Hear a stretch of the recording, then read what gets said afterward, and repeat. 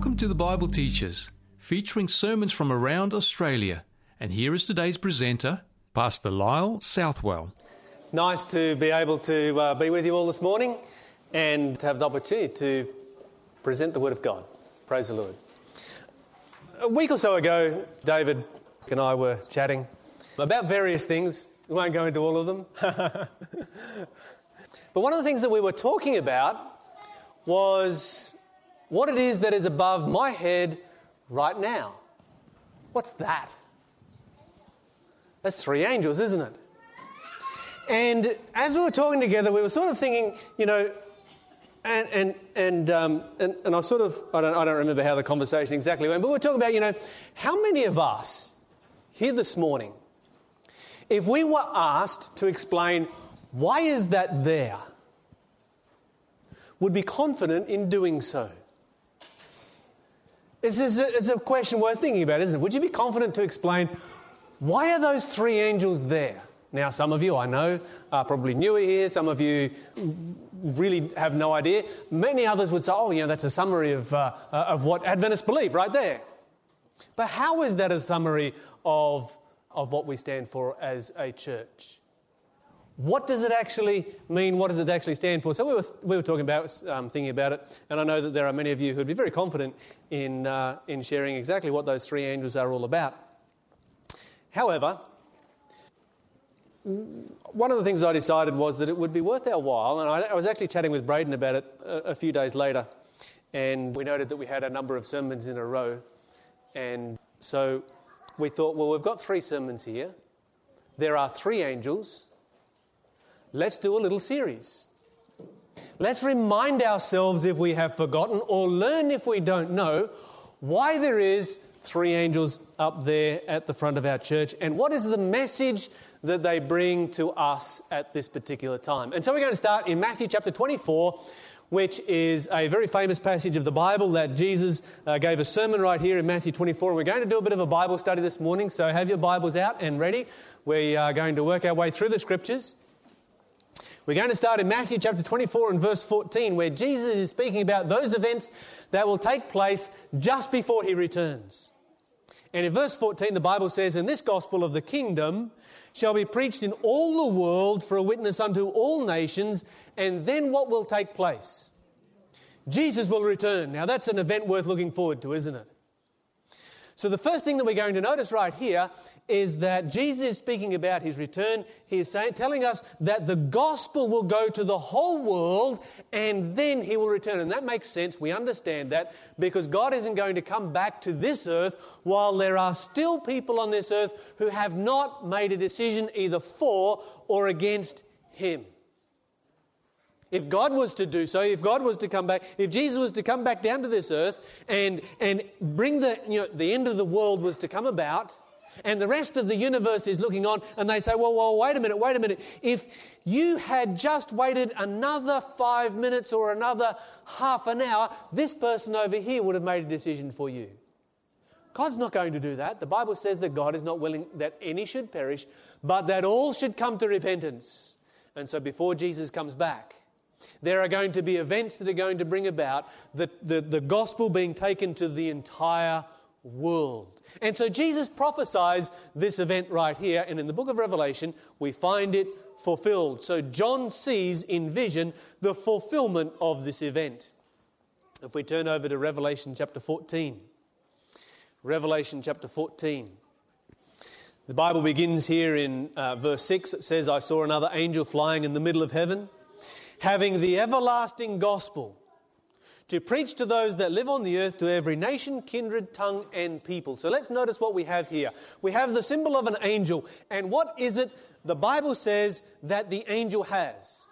What does he have? The Bible says he has the everlasting gospel. All right, he has the everlasting gospel. What is he going to do with the everlasting gospel? He's going to preach it. Who's he going to preach it to? The whole world. So here we have a message that is going out to the whole world. Isn't that so? And by the way, what you'll find following after this is the first angel, then you find a second one, and then you find a third one.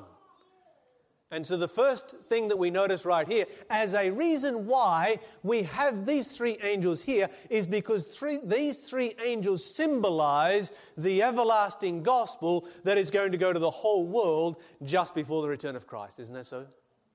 So if that's the everlasting gospel, we need to know the everlasting gospel, don't we? We need to know what is the message that God has called us to take to the world at the end of time. Okay, what's the very first word of verse 7? Sorry? Here?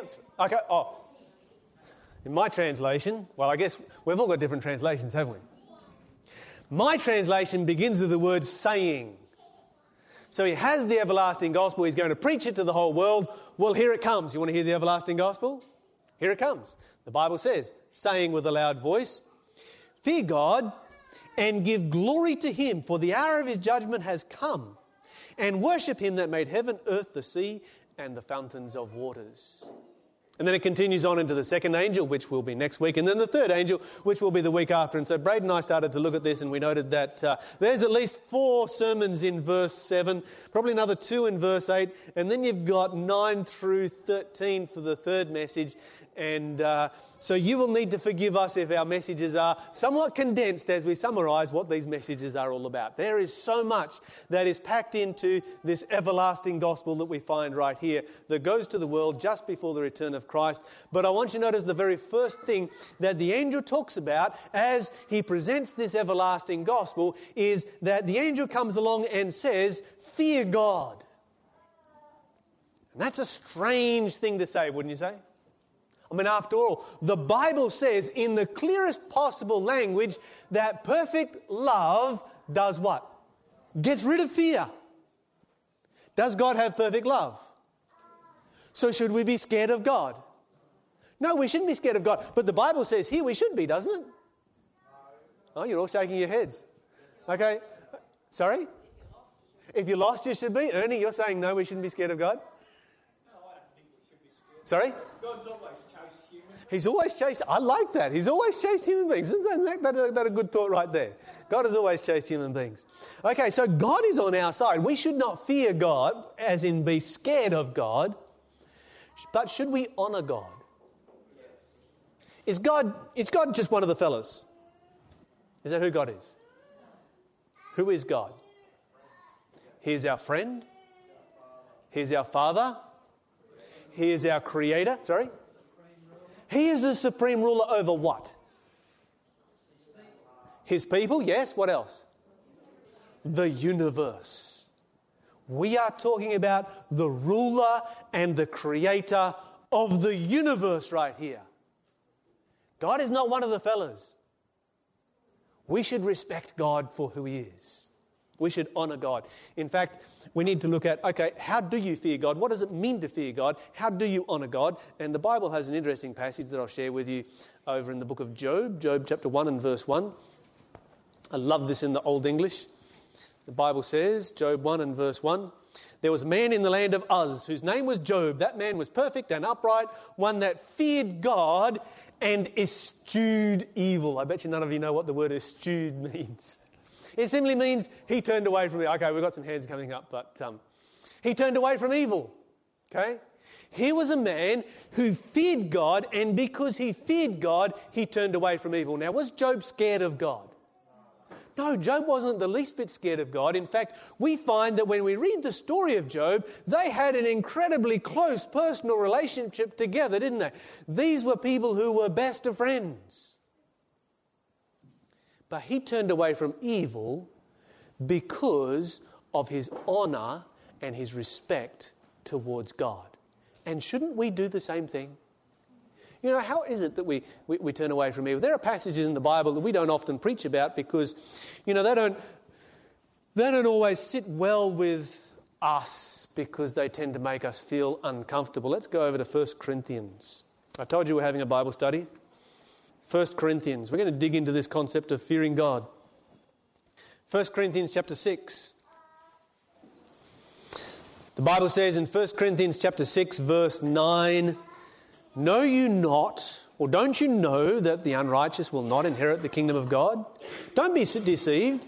neither fornicators, idolaters, adulterers, effeminate, abusers themselves with mankind, nor thieves, nor covetous, nor drunkards, nor revilers, nor extortioners shall inherit the kingdom of God. That's a rather plain passage, isn't it? We don't always feel comfortable when we read that, do we? Because the Bible is just simply coming out and saying, look, sinners aren't going into heaven. And yet we look at ourselves and like, uh-oh, I'm a sinner. And the Bible is very clear, no sinners are going into heaven. So how does this actually work? What is the Bible talking about here? Okay, so we have the everlasting gospel. The everlasting gospel begins with fearing God. We find that fearing God, if we fear God, it means we turn away from evil. And the Bible says that no evil person is going into heaven. So how is it that we turn away? What is the Bible talking about right here? Well, of course, we need to go back to the cross of Jesus Christ to understand this, don't we? Because the Bible says it's the blood of Jesus that covers our sins, that takes away our sins. You know, some of us stop at that particular point and they say, praise God, He has forgiven me of my sins. I am cleansed and I am clean. And they go on to live their life in exactly the same way as they have always been living their life before. Is that Christianity? No, that's not Christianity, because if you come to Jesus and you say, you know, I'm thankful for what you did for me on Calvary. I'm so glad that you died for me so that you can forgive me of my sins because I love my sins and I'm just going to keep doing them. Is that what Christianity is all about? No, that's not what Christianity is all about. Jesus didn't die on the cross just so that He could forgive you of your sins. Jesus died on the cross so that He could change you. He didn't want to leave you in a hopeless condition of being lost and enslaved.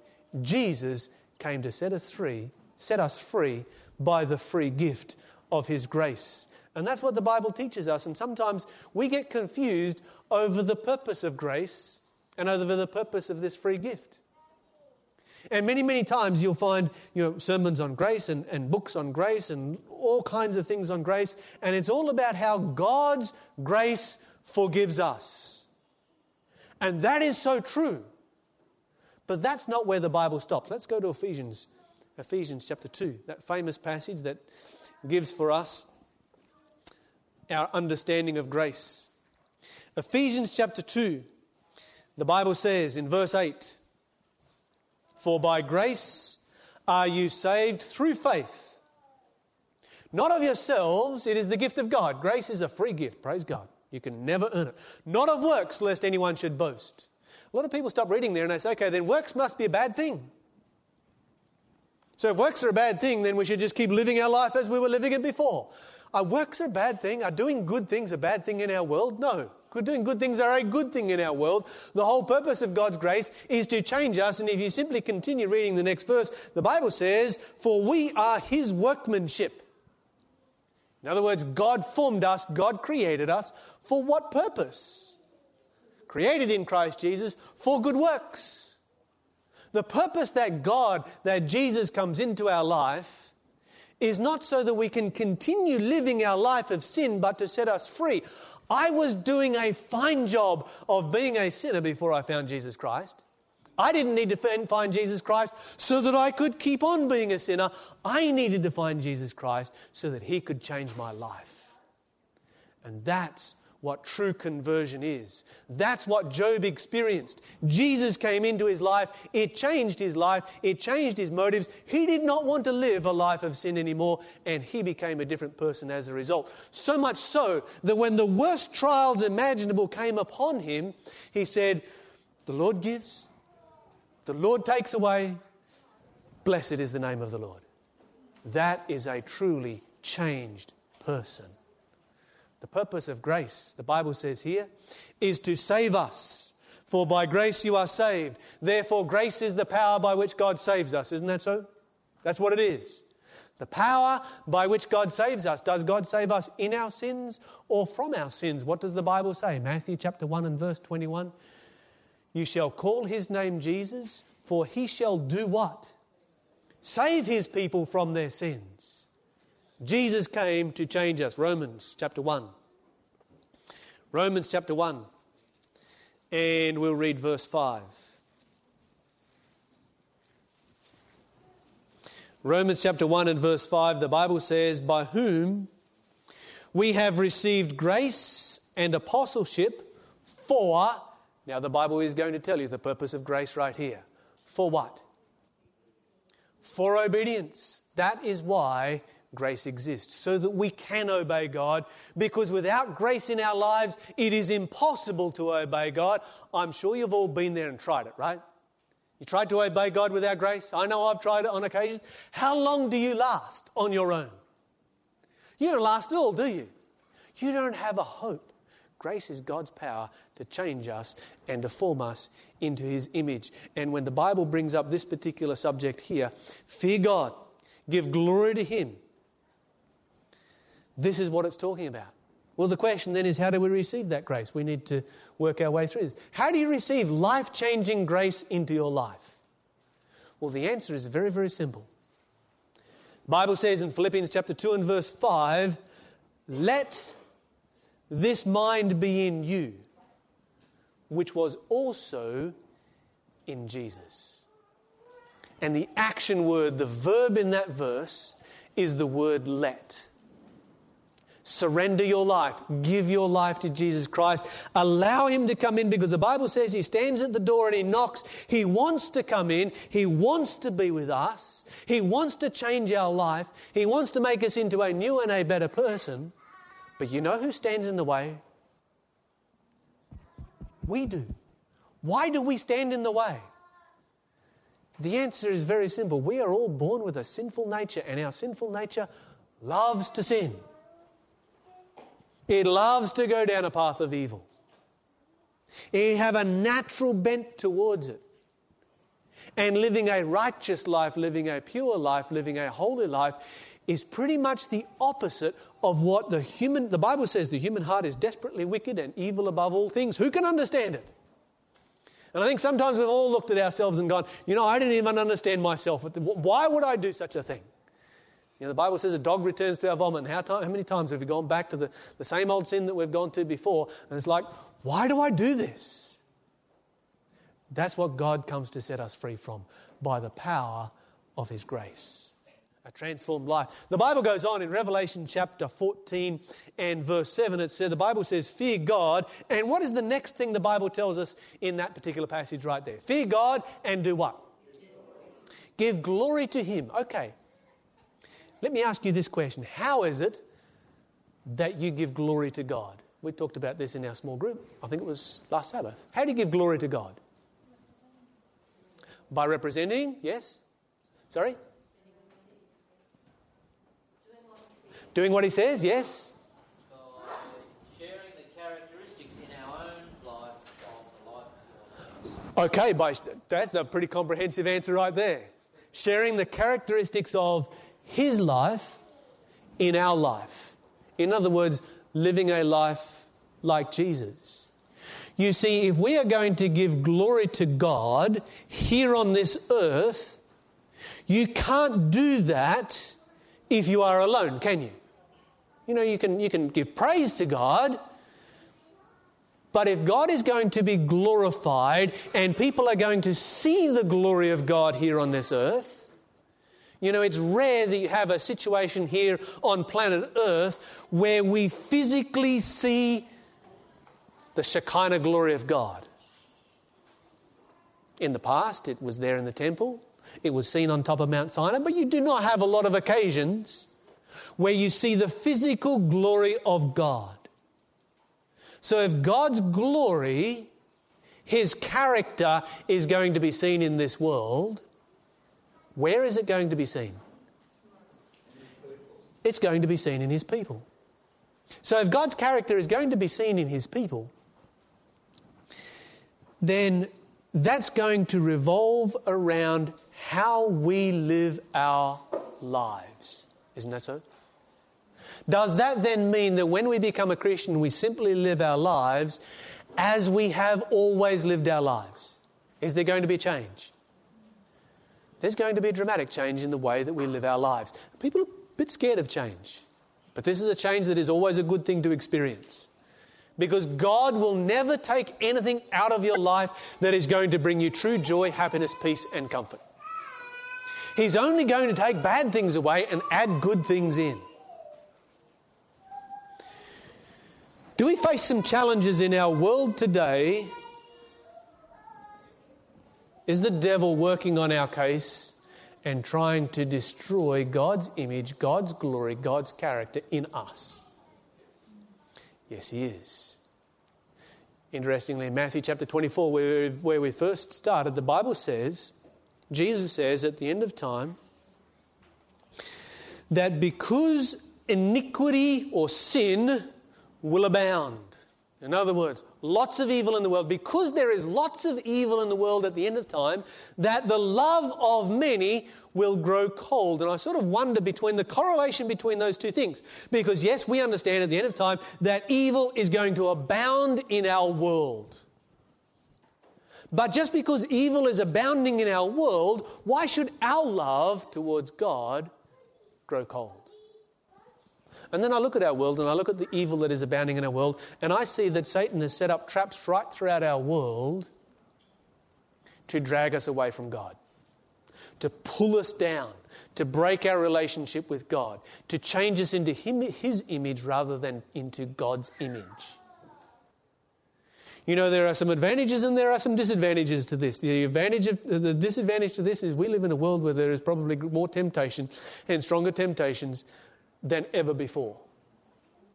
The advantage is that when we live a consistent Christian life today, the contrast between us and the world is going to be greater than it's ever been before, which means that our light is going to shine brighter, isn't it? The Bible says you are the light of you are the light of the world. The darker it gets, the easier it is to see that light on top of the mountain. Now, doesn't this then mean that if we are going to give glory to God, that our lives should be different to God? We should have a different lifestyle as Christians. In fact, when we call ourselves Christians, the world automatically expects a different standard from us. Have you ever noticed that? Yeah. I know for myself, it's happened many times. You meet some new people, you're chatting, you're friendly, you have a conversation, you strike up a friendship, and then they ask what you do. I'm like, I pastor the Adventist church over in Maitland. And suddenly they run out of things to say because we really struggle to string a sentence together without putting a bunch of F words in there. And it's like, well, I'm not offended by that because I understand that you're not a Christian, you're making no profession, it's not going to bother me. I've heard that a million times before. I worked in a workshop for 5 years, I know how this works. But suddenly they're like, why? Because they recognise that I'm a Christian and suddenly they feel uncomfortable by that. They see that as a Christian we should set a higher standard. They expect us to set a higher standard. And yet we live in a world, and I was just spending a little bit of time, because there are things, I believe, in our world right now that are custom designed to break and to destroy our influence on the world around us. Romans chapter 12, there's a principle right here that we need to look at. Romans 12. Verse 1 and 2, I beseech you, or I plead with you, brethren and sisters, by the mercies of God. What does Paul do? He directs our minds to the gift of Jesus Christ that He gave on Calvary. That you present your bodies a living sacrifice, wholly acceptable unto God, which is your reasonable service. A living sacrifice, the surrender of yourself, the giving up of yourself to God. Is that going to make a change in your life? Absolutely it is. Don't be conformed to this world. Is it easy for us as Christians to become conformed to this world? You know, it's a funny thing, but peer pressure never leaves. Even at my age, I feel peer pressure. It never leaves. And the pressure is there to be conformed to this world. The Bible says don't be conformed to the world. Be different from the world. Be transformed. Have a new mind, the Bible says, that you may prove what is the good and acceptable and perfect will of God. While we're here in Romans, chapter 13, verse 14, it says, put on Jesus Christ and make no provision for the flesh to fulfill the lusts thereof. That's Old English. It simply says, don't place yourself, put Jesus on, in some translations, like a garment. And don't make provision to fall into temptation. A friend of mine was studying with a lady one time, and she was struggling to give up smoking cigarettes. She knew it was wrong. She knew she had to get rid of it. She knew it was controlling her life, and she was struggling. And so my friend said, well, how do you go about, what do you do? She's like, I take all my cigarettes and I crush them and I smash them up and throw them in the bin and flush them down the toilet and get rid of all the ashtrays and throw them all out and all the rest. And she said, but what I always do is I always take 3, at which point he's gone, and I hide them in the house. You know what the problem is when you hide something? You might try and forget where you hid them, but you are going to know when. You should make provision for the flesh to fulfill the lusts thereof. We should not put ourselves in a place of temptation. Back 15 or so years ago, in the early 2000s, they did some research. Because the Bible says that by beholding you will become changed. In other words, what you look at is what you become like. So if you look at Jesus Christ, what will you become like? Jesus Christ. At the early 2000s, they did some research in the United States. They took a whole bunch of young children and they put microphones on them and sent them home to find out what their habits were.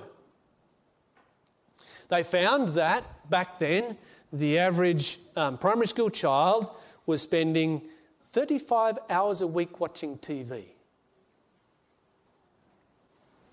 and 86 seconds in meaningful conversation with their father.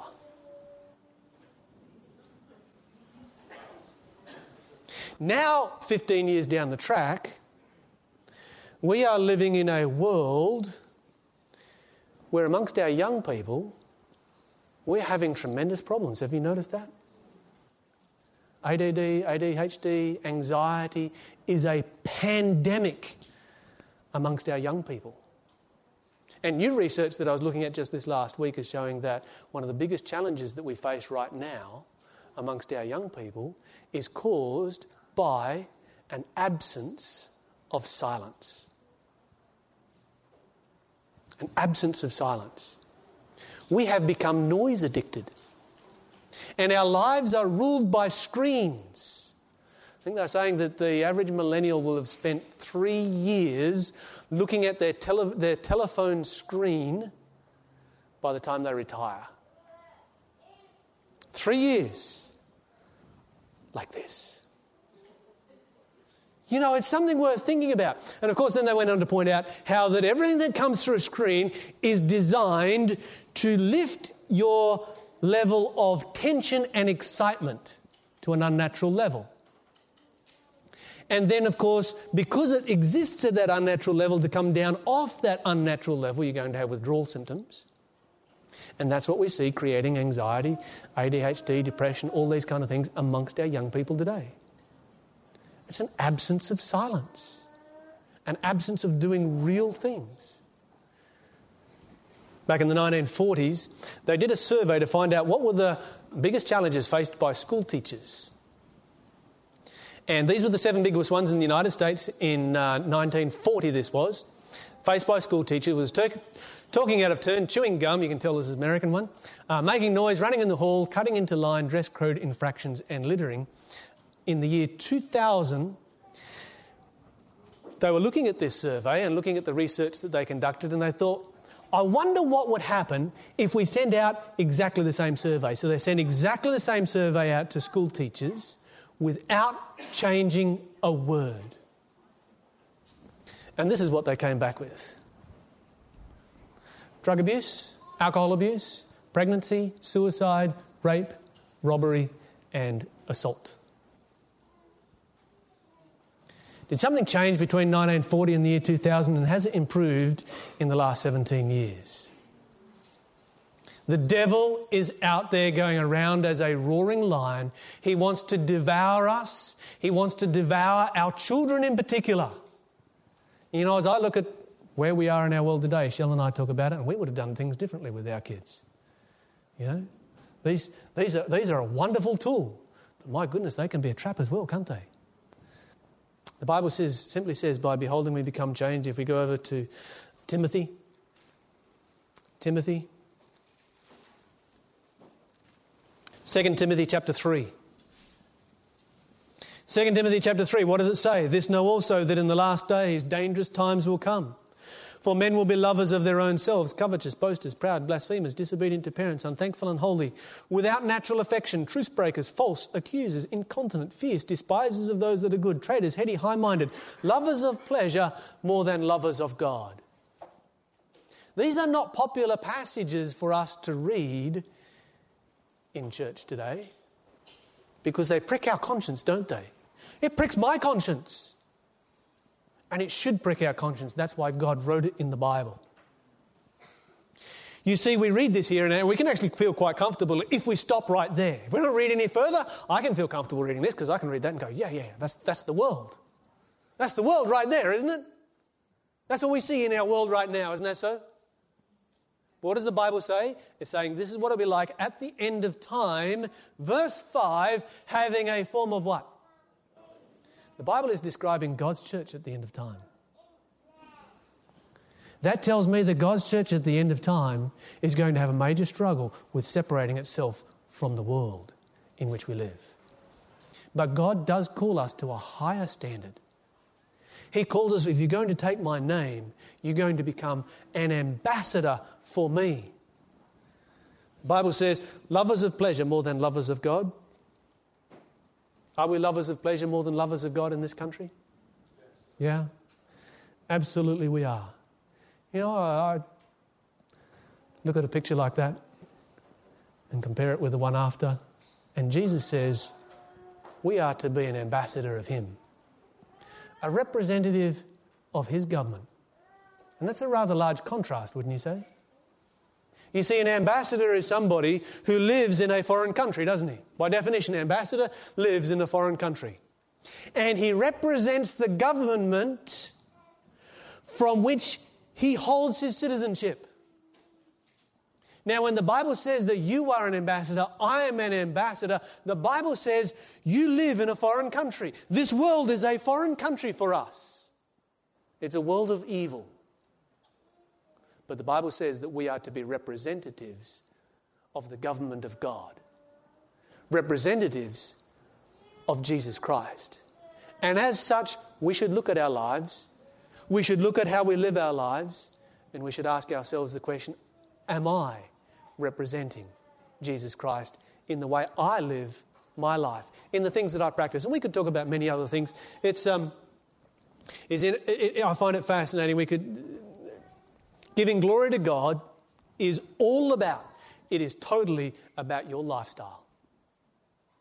That's what it is. The only way that we are going to give glory to God here on this earth is in the way in which we live our lives. And the way that people see us. It's almost become trendy these days to become a Badventist. You ever noticed that? All right, but we need to continue on. All of these parts of this message here are linked together. Let's go back to Revelation chapter 14. So I've got through 2 sermons so far. Fear God, I got through that one. Give glory to Him, we got through that one. 2 more to go. We'll do these ones quickly. I know I'm running out of time. Revelation 14 and verse 7, the Bible says, saying with a loud voice, fear God and give glory to Him. Why?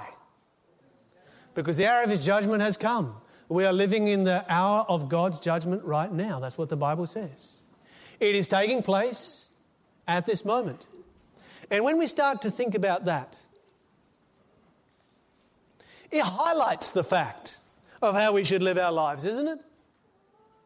There has never been a time down through history where human beings should live more holy than any other time, is there?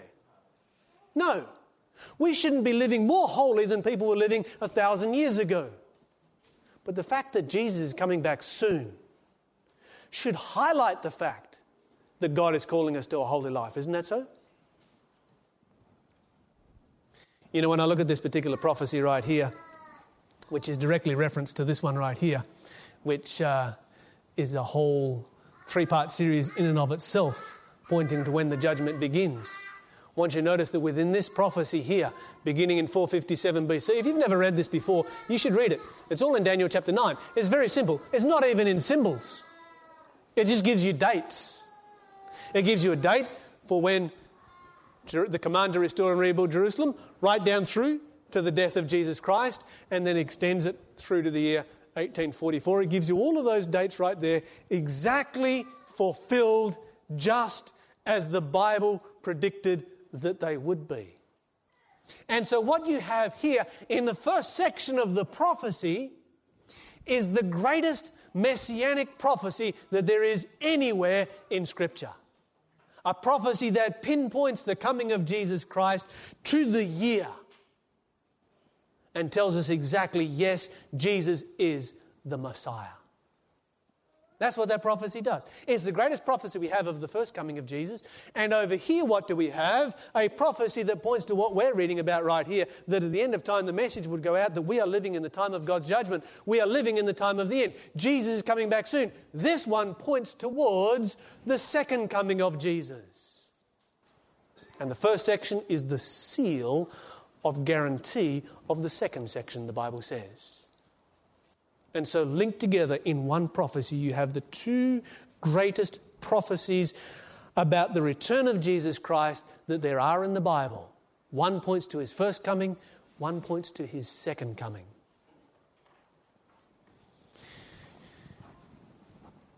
You know, there is probably, there's so much more I could get into in looking into this, but simply the fact that Jesus is coming back soon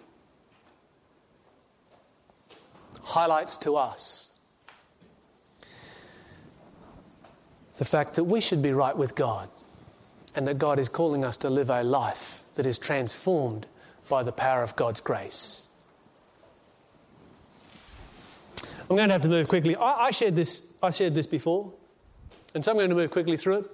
You have the great disappointment of 31 AD when the disciples preached that the kingdom of God is at hand based on prophecy, applied a literal application to a symbolic prophecy.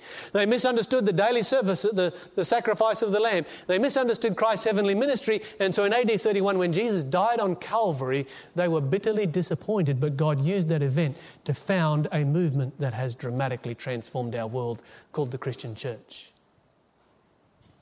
Then, of course, in 1844, you had a repeat of the same movement.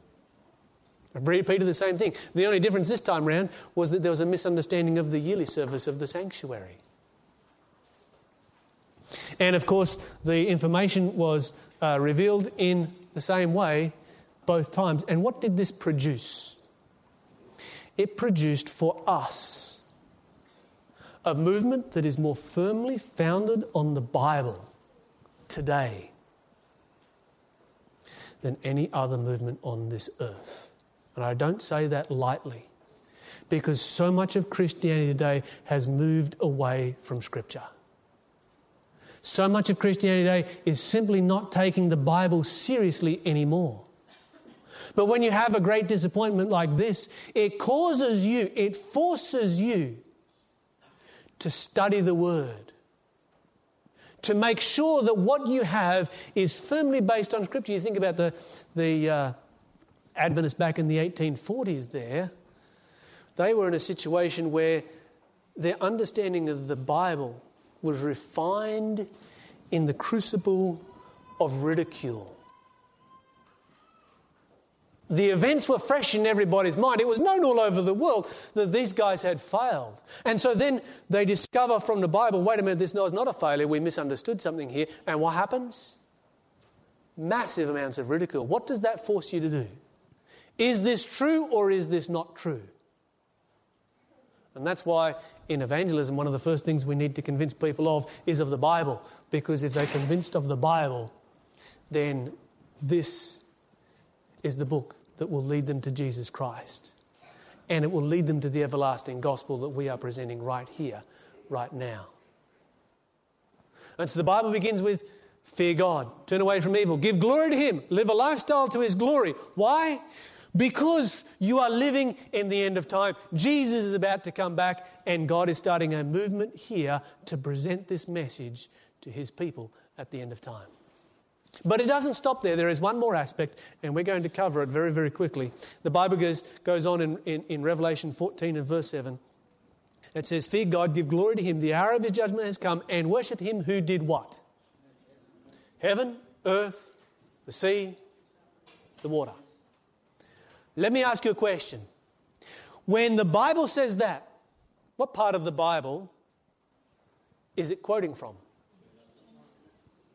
Okay, it's quoting from Genesis. Where else is it quoting from? It's quoting from Psalms. It's a direct quote from somewhere. Worship him that made heaven, earth, the sea, and the fountains of water. That's a direct quote from somewhere in the Old Testament. Exodus. Whereabouts in Exodus? 20. Chapter 20. Let's turn there. What do you find in Exodus 20? 10 Commandments. Exodus 20 and verse 8, remember the Sabbath day to keep it holy. 6 days shall you labour and do all your work, etc., etc. Why? Verse 11, for in 6 days the Lord made heaven, earth, the sea, and all that in them is. That's what's being quoted from in Revelation 14. That is what is being highlighted right here. And rested on the seventh day, wherefore the Lord blessed the Sabbath day and hallowed it. What does the Bible tell us that the Sabbath is? Right there in that passage. A memorial of creation. It points us back to creation. And this subject revolves more than probably any other around the character of God and who God is. We live in a world where this subject is under intense attack, and the majority of our world, it seems today, is trying to tell us, no. God is not our creator. We came about in different ways. Evolution, etc. It was interesting. I was doing a workshop in New Zealand a week or so ago, and I learnt something it blew my mind. We had an archaeologist professor who was doing presentations for us, a fellow by the name of Michael Hassel. If any of you have read the book A Thousand Shall Fall about Franz Hassel, his grandson. Just amazing research that he's been digging in the Middle East for his whole life. And he was reading an Egyptian inscription to us. And the Egyptian inscription was talking about how that death is our creator. And I'm just sort of thinking, sitting there, and it's chewing through my mind, and okay, that's the foundation of evolution. Natural selection uses death as creator because you have to have all of the lesser evolved species to be constantly dying off so that the master species can continue evolving, right? That's the process, that's the foundation of the evolutionary process, is death is our creator. And so I chewed that over in my mind for a while, and after a while it sort of started to come together for me, and I stuck my hand up, and of course he'd moved on to some other subject, and so I'm asking a question way out of turn. But I said, whoa, wait a minute, let me go back to that for a second. That said that death is our creator. Isn't that the foundational principle of evolution? He's like, oh yeah, absolutely. He said, so-and-so has written a whole book. He says, like, it's about this thick, and he's got a whole section there on how the theory of evolution originated with the ancient Egyptians. Now, I thought it originated with the ancient Greeks. But they actually copied it from the Egyptians. That was news to me. But then I look in our world today and I see that we have a unique perspective on creation because we have a day every week in which to remember that God is our creator, a memorial of creation. And because we have largely within Christianity lost focus on the fact that God is our creator, it has allowed Christianity to move into all kinds of different directions. And the vast majority of Christian ministers today do not believe in Genesis chapter 1 and 2 as it reads. And that disturbs me somewhat because the moment that you move away from Jesus, from God as our creator, you move into an area where death becomes our creator. And whether God still exists or not, it doesn't actually make a difference. Because if God still exists and He's using death as His means of creation, then you have a God who is tolerant of death. Not just tolerant of it, but uses pain to accomplish His purposes. I don't know about you. I don't want to serve a God like that. I want to serve a God who says over here in the book of Revelation, Revelation chapter 21 and verse 4, where it says, "And God shall wipe away all tears from their eyes. There shall be no more death, neither sorrow nor crying nor pain, neither shall there be any more pain, for the former things have passed away." I want to serve a God whose agenda is to rid the universe of death, because death is an enemy, not a friend. And so as we work our way through Revelation chapter 14, and I need to finish, what does the Bible tell us? Fear God. Honour Him. How? By receiving His transforming grace into your life. Give glory to Him. How? By living as an ambassador in this world, letting your light shine, being different from the world in this time.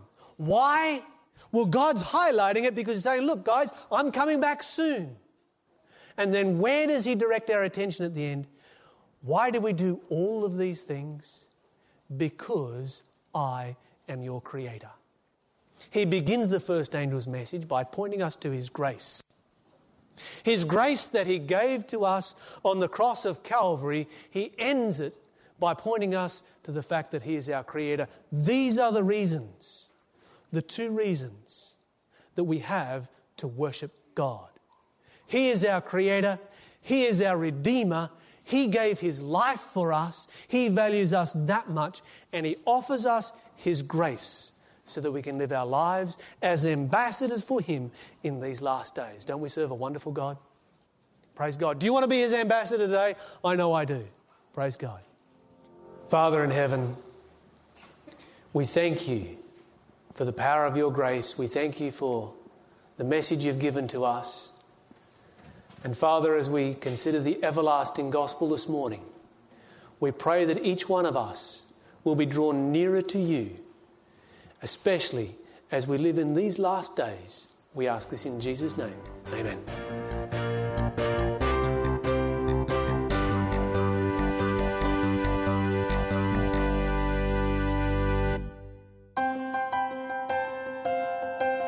If you have any questions or comments in relation to today's program, you can call 3ABN Australia Radio within Australia on 02 4973 3456, or from outside of Australia on country code 612 4973 3456. Our email address is radio@3abnaustralia.org.au.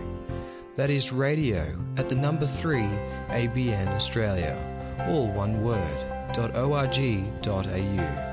Our postal address is 3ABN Australia Inc., PO Box 752, Morisset, New South Wales 2264 Australia. Thank you for your prayers and financial support.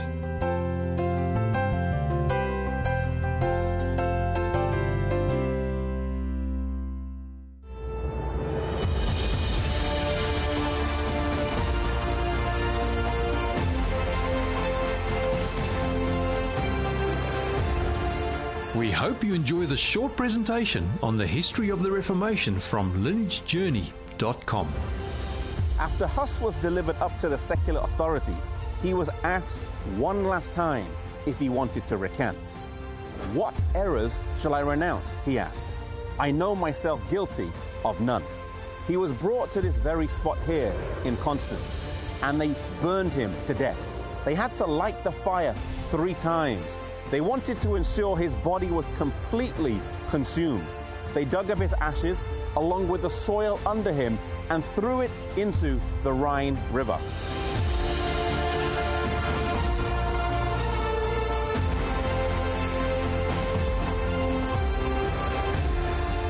About a year later, Jerome was also brought to this same spot. And as his executioner was standing behind him, Jerome said, "Apply the fire before my face. Had I been afraid, I should not been here." They died with heroic bearing, and a zealous papist commenting on the death of Huss and Jerome said these words: "Both bore themselves with constant mind when their last hour approached. They prepared for the fire as if they were going to a marriage feast. They uttered no cry of pain. When the flames rose, they began to sing hymns, and scarce could the vehemency of the fire stop their singing.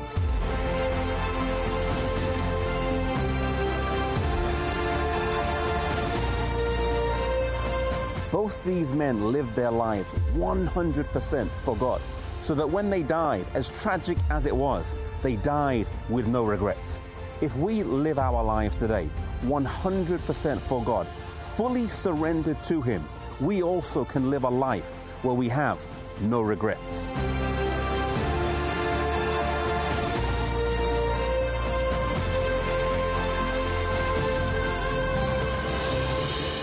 To view more episodes in this series on the Reformation, go to lineagejourney.com.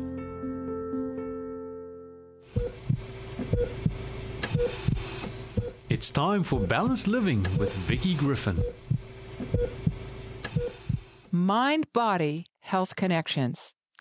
It was 1944 and winter in Auschwitz, the concentration camp for Jewish prisoners and sympathizers in World War II. Dr. Viktor Frankl was a prisoner there. Frankl noted the effects of discouragement and loss of hope on prisoners. He recorded that in December, the prisoners had lived in the naive hope that they would be home again by Christmas. As the time drew near and there was no encouraging news, the prisoners lost courage, and disappointment overcame them. This had a dangerous influence on their powers of resistance, and a great number of them died. Can attitude really make a difference? Science confirms the link between mindset and physical and mental health. A person's psychological state is a prominent factor in health. Attitude, social networks, and a healthy diet are woven together in their importance for physical and mental health. These factors affect the immune system and how a person takes care of themselves. Attitudes such as forgiveness, faith, optimism, happiness, perseverance under stress, and trust in God are linked with reduced risk for heart disease, high blood pressure, infection, ill health, and countless stress-related conditions. These attitudes also lessen the severity of illness and speed recovery when it occurs. However, a steady state of grief, worry, hostility, unforgiveness, hopelessness, and depression increase the risk of infection, inflammatory conditions and disease, and slower recovery from sickness. Many factors contribute to disease. Positive, perky people get sick, and critical, crabby people escape illness. However, a positive mindset is as important to good health as better-known factors such as exercise and diet. The mind and body are intimately connected. So, remove that worrywart. Do you have a worrywart that needs removal? Are you plagued by a negaholic, naysayer attitude that sends you mountain climbing over molehills? Practicing the following 7 suggestions may help tip your mental scales toward the positive side of life. First, smile. Smiling is free, but its benefits are priceless. It lowers stress hormones in the brain, improves memory and learning, and powers up the body's immune system. It also is an inexpensive way to improve your looks. Second, express gratitude. People who express gratitude tend to live longer. They have healthier lives, stronger bones, fewer heart attacks, and lower blood pressure. Mentally rehearsing or writing a list of daily blessings is a powerful buffer against mental depression and physical illness. Third, focus on positives. Continually ruminating over sad events or worrisome thoughts overstimulates a part of the brain known as Area 25, which is linked to many kinds of depression. One researcher noted, attitude is the one thing humans have great control over, but for the most part, people choose to let their attitude run them, or they think their situation has to change before their attitude can change, which is usually not the case. Concentrating on positive solutions and opportunities will help dial down Area 25 and turn off negative ruminating. Fourth, forgive. Harboring anger and grudges hurts the heart, increases stress hormones, blood pressure, and increases a host of physical and mental maladies.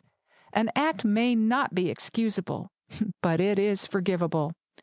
Charles Whitvillet, Ph.D., notes that even when people think about their offenders in a more forgiving way, it helps their emotional health, sense of control, and their physical health improves.